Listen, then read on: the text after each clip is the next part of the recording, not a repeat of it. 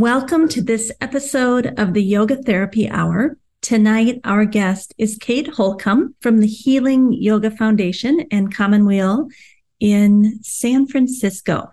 Kate was a personal student of TKV Deskachar for many, many decades and always considered a daughter to him. I'll let you hear the story of how she met him in her imperfect state and how he impacted her life. And then we also talk about the different stages of life and how our practice evolves and changes depending on all the things that are happening, from illness to taking care of our parents, to taking care of our children, to unexpected, to the planned things that we choose for ourselves. This episode is all about being with your yoga in an imperfect state and using the tools of yoga to help guide you through your life. And I think you're really going to enjoy it. So I welcome you to our visit with Kate Holcombe, and let's go do it.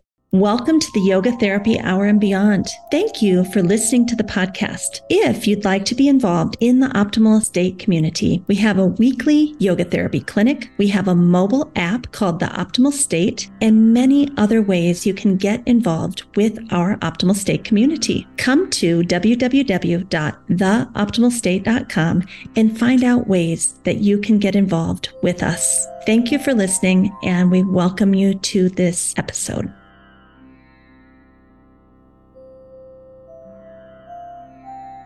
Today, I welcome my friend and colleague, Kate Holcombe. So nice to see you, Kate. Thank you. Thanks for having me. So, Kate, we really don't have a big plan for today, except that I think we're both interested in the idea of what does it mean to kind of live our yoga, especially with respect to family and stages of life and how living our yoga might change at different stages of life. So where would you like to begin? What are some thoughts that can get us started? I love that you're asking this and that we get to talk about it. I feel like it's actually so important, both in how we as yoga therapists and yoga practitioners use the tools and how they help us through our own changes and how life evolves with various challenges or surprises and things like that. And also for the people that we're working with.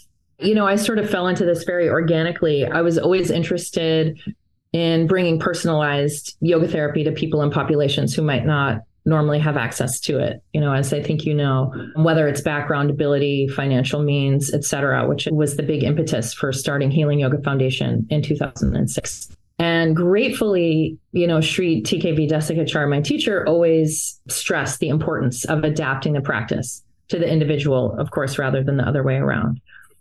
And I've always appreciated this, that even in a group class, that the practice is modified as much as possible to the individual. And so, you know, over the years, for me, what this means really being open to showing up, open to whoever shows up, me showing up for whoever shows up in front of me, but being open to whatever shows up and open to not just whoever shows up in front of me, but also open to the changes, the surprises, the challenges, as I mentioned, both planned and unplanned, that life can bring. So, for example, you know, when we're talking about working with life stages related to family, like having to take care of a parent, suddenly a parent gets sick, or a partner, or maybe a child has some specific needs, or maybe there's a planned loss in the family, such as a divorce, you know, the family structure shifts, or an unexpected loss due to a death in the family. So as events occur and they change and impact the family system, we have to be able to adapt to these changes as well. Of course, also acknowledging, this is the other thing I love about yoga therapy, is acknowledging that family systems look very different for everyone. And so how the family system looks different, how these changes, you know, divorce, illness, loss, et cetera, or a child with some special needs, for example, could also be invisible on the outside. And the individual who's facing those differing family dynamics often, I'm imagining, you know, or could feel quite alone. because of that perceived invisibility, right? Because families all look so differently and all these things happen. We could perceive somebody as well off or with a lot of resources, and we might not have any idea what's going on or what they're facing.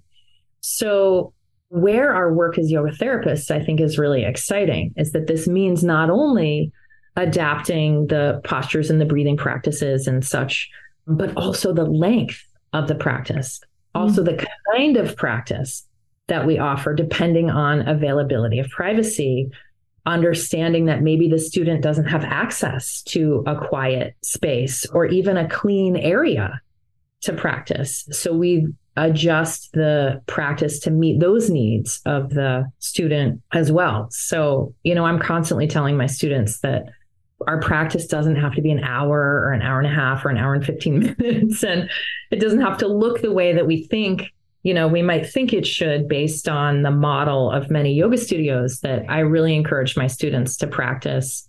I try to offer practices that can really be adapted to time and place and space availability that could be done in the car, waiting for the carpool pickup. I have one student who used to do the Shitali breathing I gave him at stoplights in his car, which I loved. I have students who've told me they've done Nyasam under the table at board meetings or on the podium or in the car with one hand on the steering wheel and the other hand on their lap doing Nyasam. I have students who've told me they've done Shitkari, like modified Shitali, in line at the grocery store. Or some of these practices that we could do at the DMV, or many of the patients I work with dealing with cancer, all of these practices that can be done even in the middle of getting a scan that are subtle enough that could be done.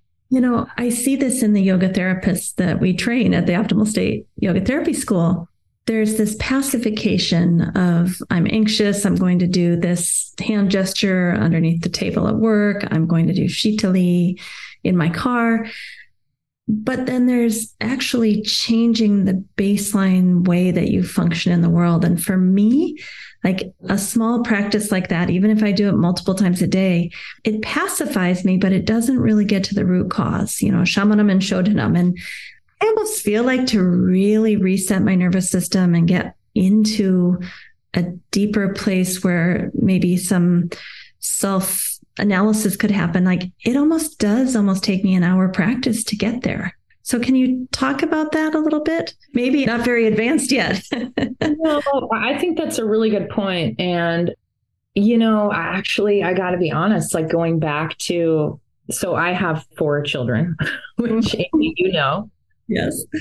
And they range in age right now from 21 to 9. So there's a 12-year difference between my oldest and my youngest. And I went from, and I lived and worked in South India in Chennai with Mr. Deskajar for many, many years. And I would get up early and I'd get up with the sun and a nice long practice, including all the elements. Okay, I'm spoiled. and when I had my first child, I remember sitting in the sitz bath, like in the tub, in this like Pyrex dish of herbs after tearing and giving birth. And I remember doing pranayama. That was the only space that I really could do it, when I was sitting in this sort of sitz bath doing my pranayama practice there. And I remember trying to do some things nursing also. And it was a great initiation for me because I remember, and I'm going to call out a good longtime old friend of mine and colleague, Brian Dorfman. He and his wife, Trish O'Reilly, were good friends of mine, and we were in close touch back in the day. And Brian called me up soon after my first son was born, and he said, "Kate, how's your yoga practice going?" And I said, "Oh, Brian, it's terrible. It's like in the pits. I hardly have any time to do, I can't do this, and I'm exhausted, and I don't do any asana and this and that and blah, blah." And he said, Kate, I didn't say, how's your asana practice going? I didn't even say, how's your pranayama practice going? I asked how your yoga practice is going. And I share that story with my students that, that was such an important lesson for me to remember, that I think of it as like all those 5 minutes here and 5 minutes there. And at the stoplight, I had to get really creative doing my practice once my kids were born. Sometimes I would do it in their bedroom because they wanted me there when they were going to sleep. And that was the only time I could do it. So I would say, okay, I'm right here in your room. And I would do my asana. And I felt like it was actually really helpful because they're breathing. I would do the slow breathing and then they would match my breathing. And whatever it was that I was able to do, I felt like it was just adding sort of money to my yoga account and little bit by bit. And I think that there's a lot of value in that. I hear you with the Shodanam and getting at that deep level. But for me, I have to say that one of the things I repeatedly tell my students is that, so here's the thing, right? Even the best practice in the world, the most efficiently designed, like, quote, perfect practice, if there is such a thing, it's not going to serve us if we're not actually doing it, if we don't have the time to do it. Yeah. Or if we're constantly being interrupted. And so for me, I found that the real value was in being nimble. And I would tell my students, like, sometimes I said, just do something. So even if you just take your practice and you just sort of blindly pick one and go, okay, I'm going to do this one thing today. I mean, in my experience, over 30 years now of practice and almost 22 years of which I've had children for, that's been invaluable. And because usually what happens is I pick that one favorite thing that I want to do, or I feel like I have time to do. And that usually feels so good that then I'm like, I'll do this also. And maybe I'll do this. And then instead of a 3-minute practice, it turns out to be about 20. And then when I really have time, then it's an hour or an hour and 20. But I don't know. I feel like the adaptability for me was the name of the game. And that deep Shodanam part, I feel like has shown up for me over time, not in the amount of time I spend on the practice every day, but just in the consistency of the practice, even if it's a little bit every day. 2 minutes, 5 minutes, 10 minutes, 20 minutes, back to 2 minutes, whatever it is. It's been a huge support for me. And I try to encourage that in my students also. I'm reminded of us being at Gray Bear for one of the yoga therapy modules. And I know you were there. I'm not sure if you were there the same time Sir was there, Sir Deskachar, but do you remember him going in the broom closet for 5 minutes at a time? Like literally, he'd walk to the back of the room, open a literal broom closet that was like 3 feet by 3 feet. There was probably a little chair in there, and he'd sit in there and do pranayama and then pop back out, like literally 3 to 5 minutes. Were you there that time? Yeah. And I've heard stories about how on the airplane, he would just put a blanket over his head on the airplane and do some pranayama. You know, it's interesting because, Amy, it also reminds me, you know, one of our first outreach programs, Healing Yoga Foundation, was with Compass Homeless Family Services, where we taught a weekly group class for homeless families. So here were people who actually didn't have the privacy or the stability of their own home or their own private space, and they were managing children. And so I don't know, I just love that the most about the practice needing to adapt to the individual and not the other way around. And part of our work as yoga therapists isn't just adapting of course, the postures and the practices or what, but also keeping in mind these other factors that might be taken for granted, that somebody has a home, or, you know, we also had an outreach program at the domestic violence women's shelter too. So here were also women who had an unstable home environment. And I know that these practices helped them. You know, they told us repeatedly how helpful it was for them to, you know, one dad at the Compass Homeless Family Services who was trying to get off of heroin and was dealing with an infant daughter told us how the practices that we taught him, he started to get frustrated because he couldn't get the stroller and the baby on the bus or off the bus. And people were getting annoyed and sort of yelling at him. And he told us how he just was like, you know, started doing some of the practices. And he said that it saved him. He said normally he would have, you know, lost his temper, or he would have gotten maybe thrown off the bus and started using again or whatever it was. And so little things like that can have such a huge impact. Yeah. I think sometimes people, because the expectation is so high that I have to be in a room by myself, you know, for X amount of minutes, I think people think, well, I can't do that, so why bother? Just moving on. I mean, you probably have students like this too that just say, well, I didn't do my practice. And like you're saying, it doesn't need to be 20 minutes or 30 minutes or 40 minutes. You know, in 2015, I was diagnosed with an aggressive breast cancer, and it was a very brutal treatment. It was actually a couple years of intensive treatment, and I had lots of side effects, as you can imagine. And my yoga practice completely changed. So I couldn't do the physical postures that I was used to doing. I was very sick. You know, I was having spontaneous nosebleeds. It made pranayama very difficult, you know, and that was when I really came to appreciate the value of a short. And I, you know, maybe at some point later, if we have time, I can tell you about the practice that I just started doing for myself, but it helped me so much. And I loved it. I want to hear it. I mean, I tell people this and they can hardly believe me because it feels like nothing. And it was so powerful and effective for me. So just imagine I was so sick and just in the midst of such intense treatment. And all I could manage to do was I would sit on the edge of my bed every night and I would place one palm on my heart and I placed the other palm on my head, sort of here. And I would close my eyes and I would just say to myself really quietly, I would just say, just rest in your heart. Just rest in your heart. I don't even know if you can hear me. I'm saying it so softly. I just reminded myself to rest. I would just say, rest in your heart. And I repeated it maybe 3 times, really, really softly, just like this with my eyes closed. And I would do a few breaths and that's all I could manage. It probably took 45 seconds. And it became a lifeline for me in so many different ways. And if you looked at me from the outside, you would say, oh, that's not a practice. That's nothing. But it was invaluable. And I also have to say, you know, I have to give a shout out to, you know, my favorite yoga therapy strategy is Yoga Sutra. And so I also incorporate with every student. We might not think of Yoga Sutra as being one of the many tools of yoga therapy, but I find it invaluable. Like every student I work with, I'm introducing a concept, a strategy, a tool. So on top of and that's really, I think, what helps people get to the Shodhana, in my opinion, that deeper level is actually working constantly, running through the sutras. I mean, I remember in 1991 when I first went to India and I was first studying with Mr. Deskachar, and Mary Louise Skelton was there, who first introduced me to him. I asked her how long she spends practicing yoga every day, like how long her practice was. And she said, I like to believe that I'm practicing yoga all day, every day.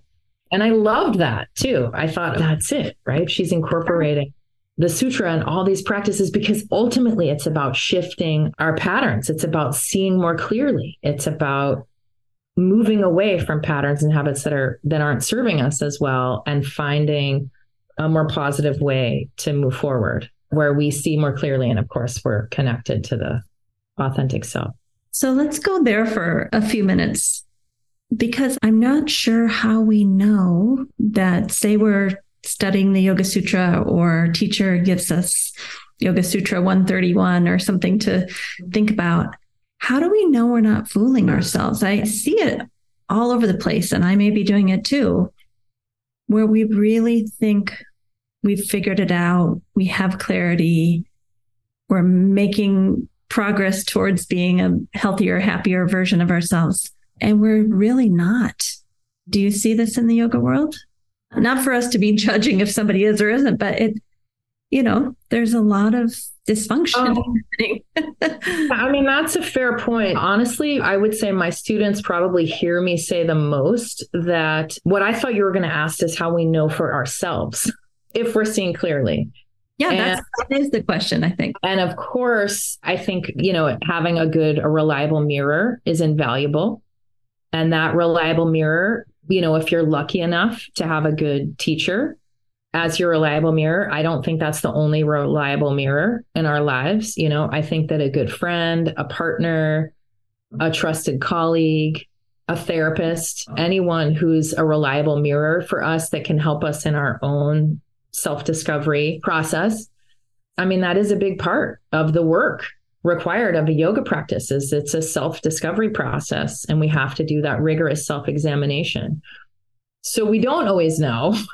And I think that if we keep that humility that we don't always know. And of course, I always go back to Anushasanam, the third word in the first chapter of Yoga Sutra, in the very first sutra, is Anushasanam, which means ongoing, as you know, ongoing, experiential. We have to do it, practice. So, I love that because it reminds me that I also don't have to get it right every time. I'm not expected to be perfect. This is a process. I'm doing the best I can in this moment, understanding that I'm going to make mistakes. I'm not going to get it right every time. I'm trying to see clearly, and I'm not going to let myself off the hook. I also always tell my students, it's this wonderful process of holding ourselves accountable. We have to do the work. We have to hold ourselves accountable.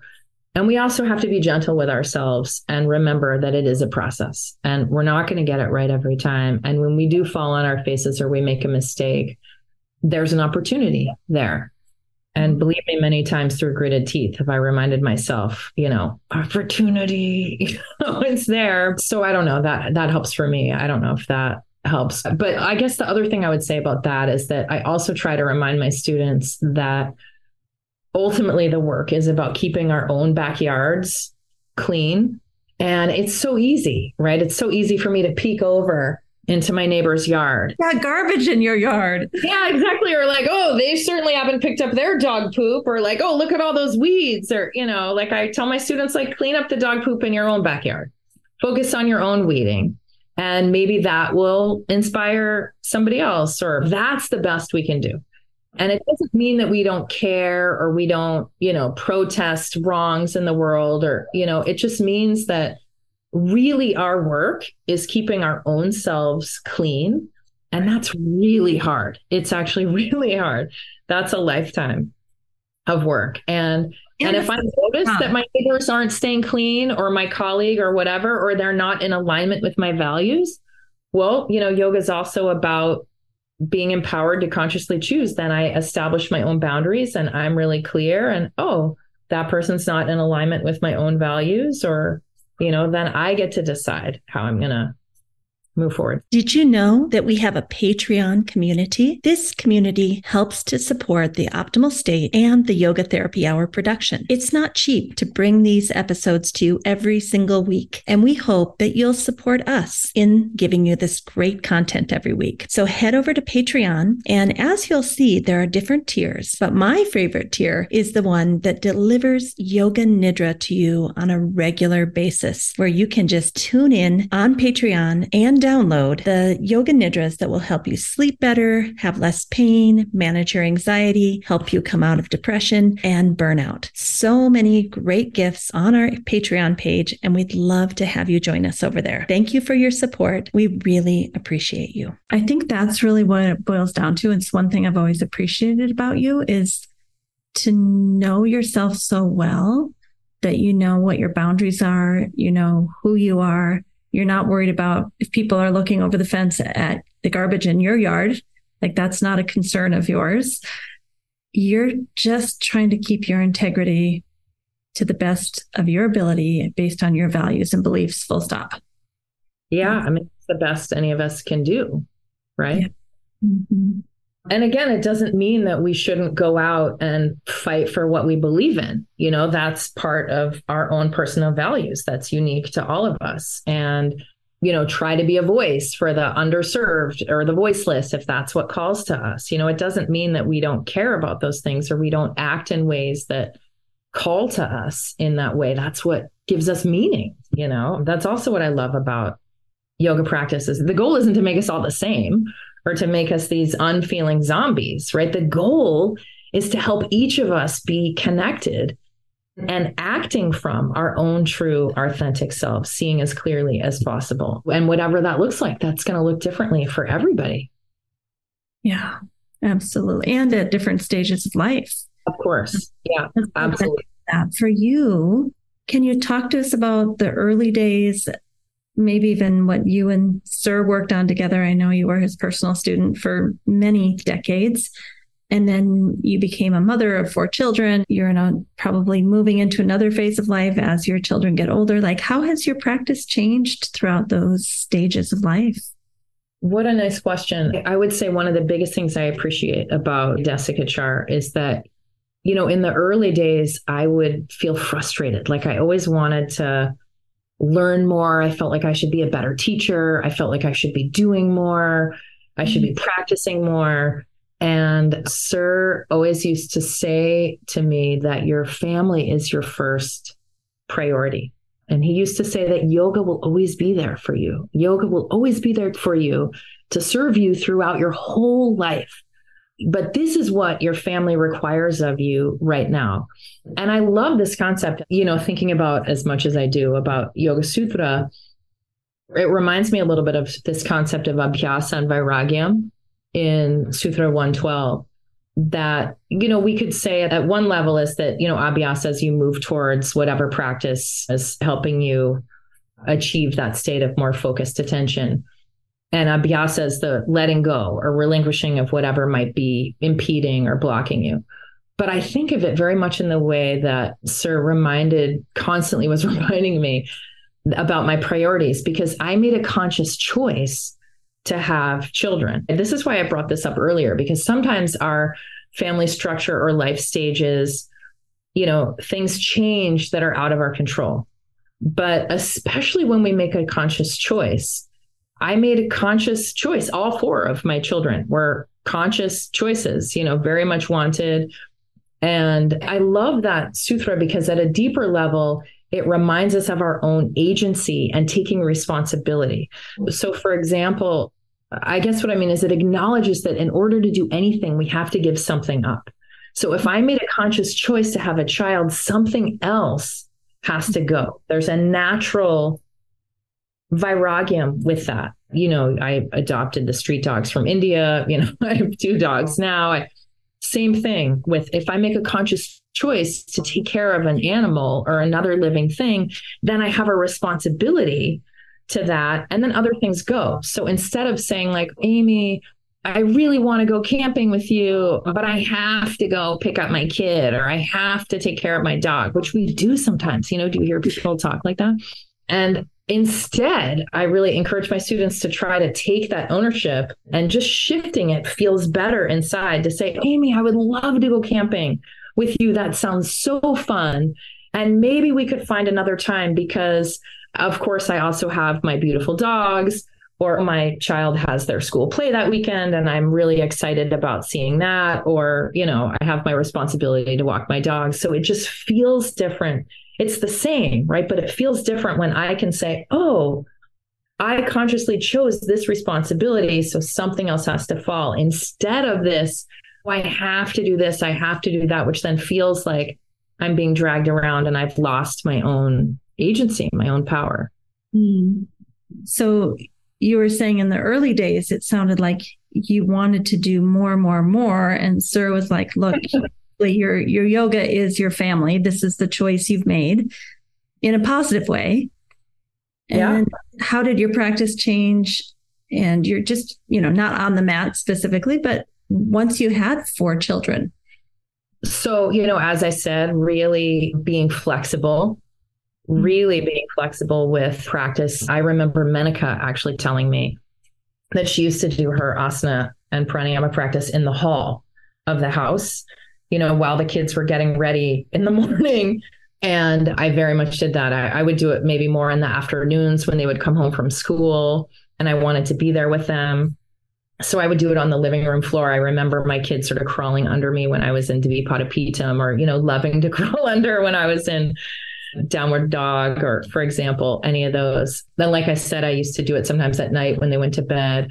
I definitely fell into a pattern of doing my practice more and more late in the evening, as time went on after they went to bed. This is also a misconception. People think, oh, you have to wake up and do your practice first thing in the morning. And for many, many years, actually now, even still, I'm in that habit because I take care of my dogs first thing in the morning. So I still do my practice in the evening before I go to bed. And I used to do quite a vigorous asana practice and then pranayama late at night. I'm more of a night owl anyway, but I'd say 11:30, midnight. And I slept great. I'd do my pranayama and my meditation and then I'd sleep. Now, of course, I can't do such a vigorous asana practice still just because of the side effects of my treatment and the drugs that I'm on, but I still do it later in the evening. And I've been to your home. It's a beautiful home in San Francisco. But as we know, if you're living in the city like that, it can be tighter quarters. So you're doing this in a fairly small space with 4 children, 2 dogs, and a husband. Yes. Just picture Kate, in her home. Well, it did mean that I did have to modify. I mean, sometimes over the years, Sri Desikachar would give me different meditation practices that sometimes involved sound or chanting. And I was very, I don't know if shy is the right word. I was very conscious that I had a sleeping family in the evening. And so, I would go downstairs and I'd be in the front and I'd do it very quietly. And so I adjusted things like that.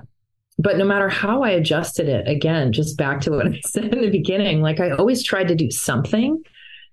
And I think that mattered. That made a big difference for me. And I also never wanted, this was also important related to family and stages, is I never wanted my kids or my partner for that matter to feel like this is my yoga time and you can't disturb me.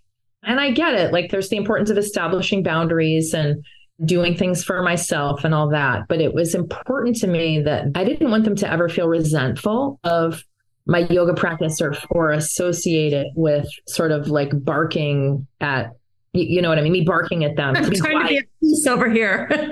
Yeah. So I just was very, it was very organic and sort of flowy, and I didn't give myself a hard time. There were lots of evenings where I would have liked to spend more time in meditation or have a longer practice. But, I needed to bake something for my kids' field trip the next day or bake sale or, whatever it was. And again, it was back to, I think that's why I mentioned that, about Sir and the priority and conscious choice is that I would remind myself, like, this is what I chose. I love this. I feel lucky every day to have this family. And it doesn't mean that I don't need time to myself. I'm also really an extreme introvert. So imagine that, like me in this tiny house where even the people I love most in the world, right? That's how I knew I was an introvert. I was like, oh, I love these people more than anything. And still I'm like, please, can you just be quiet? But, it's the ways that we can find it. And I would say the other thing, Amy, that I had to do to adapt, not just in my own personal practice related to family and life changes, was my work schedule. When we started Healing Yoga Foundation, we were doing teacher trainings. I was teaching, I still do, at Commonweal at their cancer help program. I was teaching 6 residential retreats a year. I was also teaching residential trainings out at Commonweal. We were doing day-long retreats. So a lot of my weekends, and I'd be gone for weeks at a time. And one of the reasons why, I'd say the main reason why Healing Yoga Foundation really shifted forms in 2013, that was even before my daughter was born in 2014, was I didn't want to spend so much time away from my family, so we restructured Healing Yoga Foundation so that I could have more time for myself and for my kids. And then, of course, when I had my diagnosis, I really cut back and shifted things and stopped, reprioritizing. A nurse said to me at the beginning of my diagnosis, she said, just for as long as you can, try not to do anything that you don't really want to do. And of course, we have to work and we have responsibilities. But I still think about that. I still think like, okay, as much as possible, like, I'm not independently wealthy. So, neither is my partner. So we have to work. We have responsibilities. But I thought that was pretty great that I still try to think about what she's like, is this something that I really, really want to do? Right? Life is short. And so I not only adapting my own practice over the years, it was adapting how I work with others and the amount that I work with others, and maybe not taking on as many students and maybe cutting back some of our outreach programs, which was very hard for me because I love that work. I love the work that I get to do. I love it more than anything. I'm so lucky I get to do meaningful work. So that was also part of walking my talk. You know what I mean? Like, okay, I got to do this for myself and for my family and my priorities. And that means letting something go, back to that vairagyam again and recognizing that it is a conscious choice. Absolutely. I can really resonate with that. And I think that is one thing, having a diagnosis like that makes you realize, like, why am I doing things that are frustrating or not meaningful, or just I'm not having fun with it anymore? I quickly cut all of that out, and I'm glad.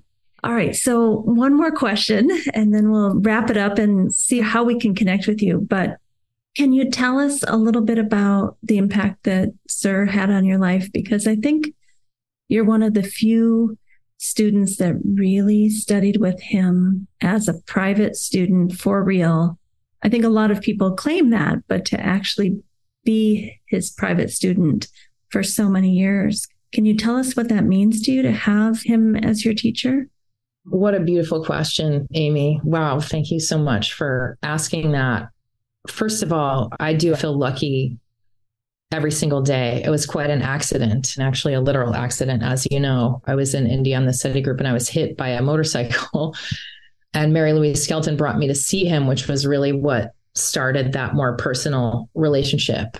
And then when Mary Lou died, very soon after that, she died of breast cancer. And I was with her in those final weeks, her last few weeks as she was in her dying process. And very interestingly, actually, two things happened there. Is one that really changed my life, those last few weeks of Mary Lou's death. I got to see firsthand the incredible power of the tools of yoga, because here she was in the dying process. She had a lot more she wanted to live for, and she was definitely in a lot of pain, and she clearly wasn't suffering. And so that's where I really saw the power of yoga's healing potential, and that healing, of course, looks different for everyone and isn't necessarily about curing. But also in those final weeks, every single day, she kept saying to me, you can trust Mr. Deskachar. He will never harm you. He will never be inappropriate.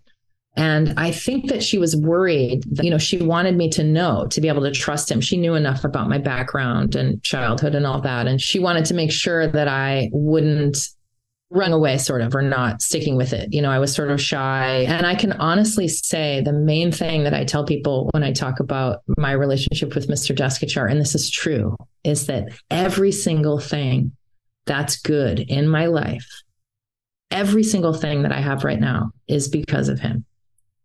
And I don't know if you remember this, Amy, but when I met him, when I first started studying with him, I was still an active alcoholic. Did you remember that? Or did you know that? I thought you were going to say something different about, I think you maybe thought you didn't want children, or maybe. That's true too. 100% true. Isn't that the irony? So I'm glad you remembered that too. But first of all, I was an active alcoholic when I met him. And the first year, 1991, I didn't get sober until I met him in August. I started studying with him in August of 91. I didn't get sober until October of 92. Mm-hmm. So over a year, and I was with him in India for that first 6 months. And if he had said to me, Kate, I know that you're drinking every day and I can't teach you yoga unless you stop drinking. I mean, I probably wouldn't be alive today. I certainly wouldn't be involved in yoga in any way at all, or any meaningful way. I would have said, see you later, bud. I was still an addict then. And he used to say, you have to add something positive before the student's able to let go, of something. And that was very true for me. So first of all, he was a big part of how I was able to get sober. Mm-hmm. And, he modeled for me over the years of living in India for so long and studying with him every day and being really taken in as a part of his family as I was able to see how he and Menika really just took me in. And also, you've heard him say too, he referred to me as his daughter. And there was that level of it too, where I got to see this healthy family modeled. And so thank God, I know because of him, I was able to find a wonderful partner for myself. Mm-hmm. And then I was very reluctant to have children, as you remember. Isn't that hilarious that I have 4? I was afraid actually to have children because I didn't know how to be a parent. I didn't think I would be good at it. And he supported me through all of it. I mean, every single positive, good thing in my life, I can trace back to him and his support. And yeah, there's some other things I can say too. Just the level of his connection. And, I never wanted to bother him. As you know, I was in India for many years. And then when I came back to the States, we communicated by fax. Remember that. and actually I have this beautiful, I was looking at them recently a few months ago. I have this beautiful file of just stacks of faxes back and forth to each other. It's so touching. And often what would happen is if, something happened and there were some health things with my children or, pregnancies and this and that. And, as anybody does, some difficulties over the years. And I never wanted to bother him. And so I was always reluctant to call him or fax. And then I would be sort of agitated or upset or worried about this thing in my life for a couple of days. And then all of a sudden, like a fax would come through.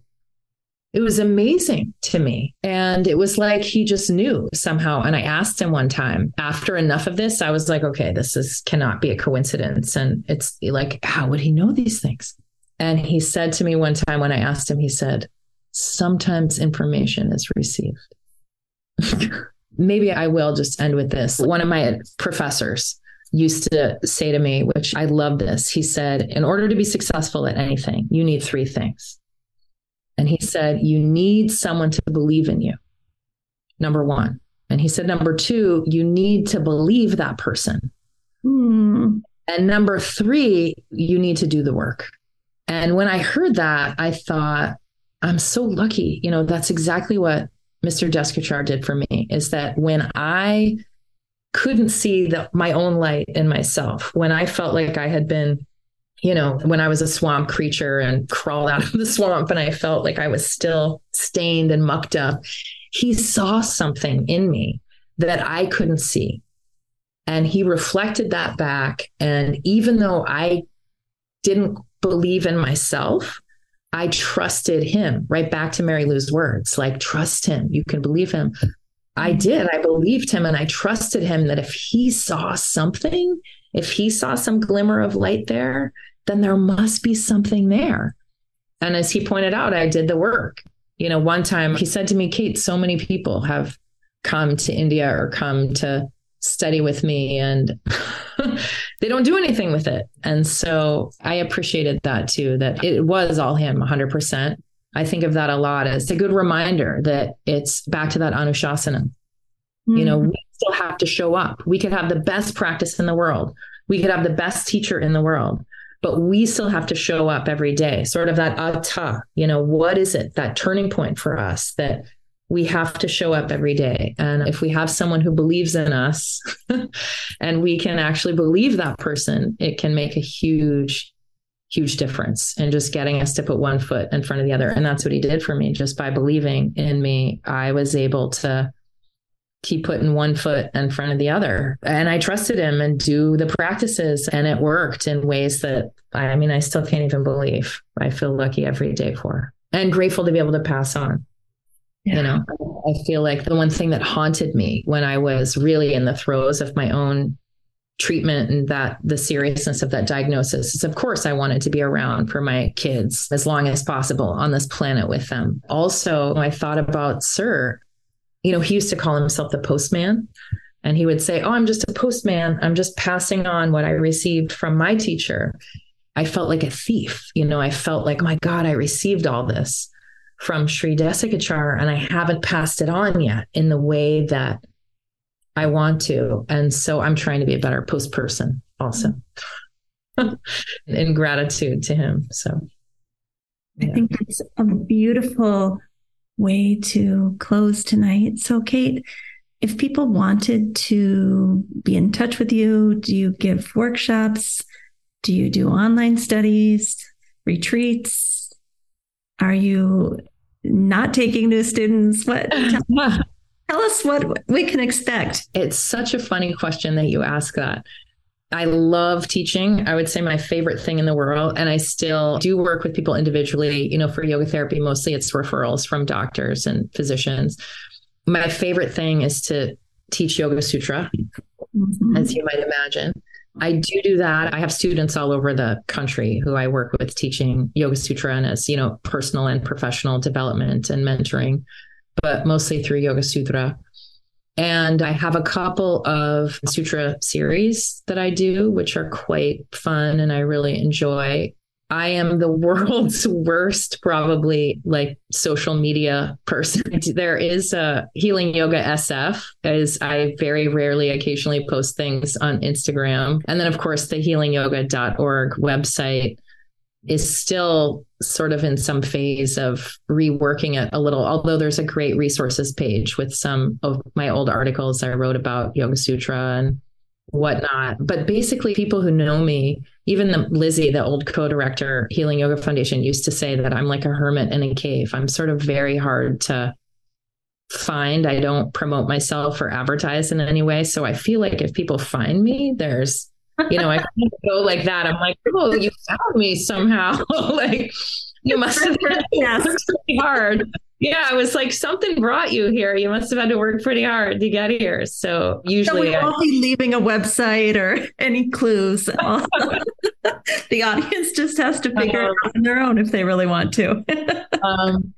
But I would like to be a better post person. And, I'm trying to figure out how to get out a lot of the gems and what I've received. I mean, nothing brings me greater joy than passing on what I received from Sri Desikachar. So this is a perfect topic. It's all just about balancing my personal and professional and family life and priorities and values. And like, most importantly, everybody, please, like, our time for ourselves. One final plug, I guess, for our own personal practices, even if it's like time for yourself to walk your favorite hike or walk through the woods or on the beach, or all of us have demands, whether it's children or animals we're caring for or aging parents or others in our community.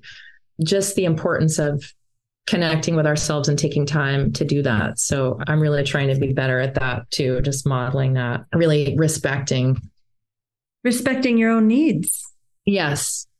Many of us, I think, especially those of us in the field of yoga therapy and other professions like that, like, we want to help others. It feels good to do this kind of work. And it can be so hard to take that time for ourselves without feeling selfish. And in the more recent years, I've really come to understand how it's so not selfish, that it's really invaluable for us to do that and to model it for others, the value of that self-care. Well, thank you, Kate, for taking the time with us. And I really appreciate the moments I get with you, knowing what a busy mom and teacher you are. So thank you so much for joining us today. Oh, my absolute pleasure. It's so much fun. Thank you so much. Appreciate it. A big thank you to Kate for being with us today. There's so many gems to take away from this interview. I think I'll probably listen to it multiple times when it comes out. But for now, the thing I'd like to kind of leave us with is something that Kate learned from TKV Desikachar in the early days of studying with him. She had wanted to learn more, to do more, to practice more. And basically what he asked her to do is just to be present in this moment, attend to your family, live your yoga, and not worry so much about information gathering and collecting and climbing your way up the ladder and trying to be more and trying to be higher and trying to be the best student or the best teacher. He basically told her to bring it down to the basics and just be with what is, be exactly who you are, do your best, clean up your side of the fence, full stop. I think we can all do that. If we just keep it that simple, we can do that. So I wish you well this evening from Minnesota, going out into the cold now, and we'll see you next week. Thanks, everybody. Thank you for listening to the Yoga Therapy Hour and Beyond. If you've enjoyed this program, there's a few things you can do to help us. You can share this episode with colleagues, friends, and family. You can give us a great rating on the podcast platform that you listen to. You can support us on Patreon, and you can download the Optimal State mobile app and start using it to track your own nervous system. All of these things will help us to produce and give you the gift of the Yoga Therapy Hour for many years to come. Thank you, our listeners, for supporting us. A special thank you to our team here at Optimal State. We are truly a global family. George Mantuan, one of our executive producers. Adam Satchel, senior media producer and sound engineer from the Philippines. Krishna Panchal, a producer from Canada. Modupe Abdullahi, who does the show notes and is an editor for us from Nigeria. And Peter Morley, who wrote and produced the music for this show, who lives in Australia. Find more about Peter's work at www.zenmusic.biz. Thank you for listening. We'll see you next time.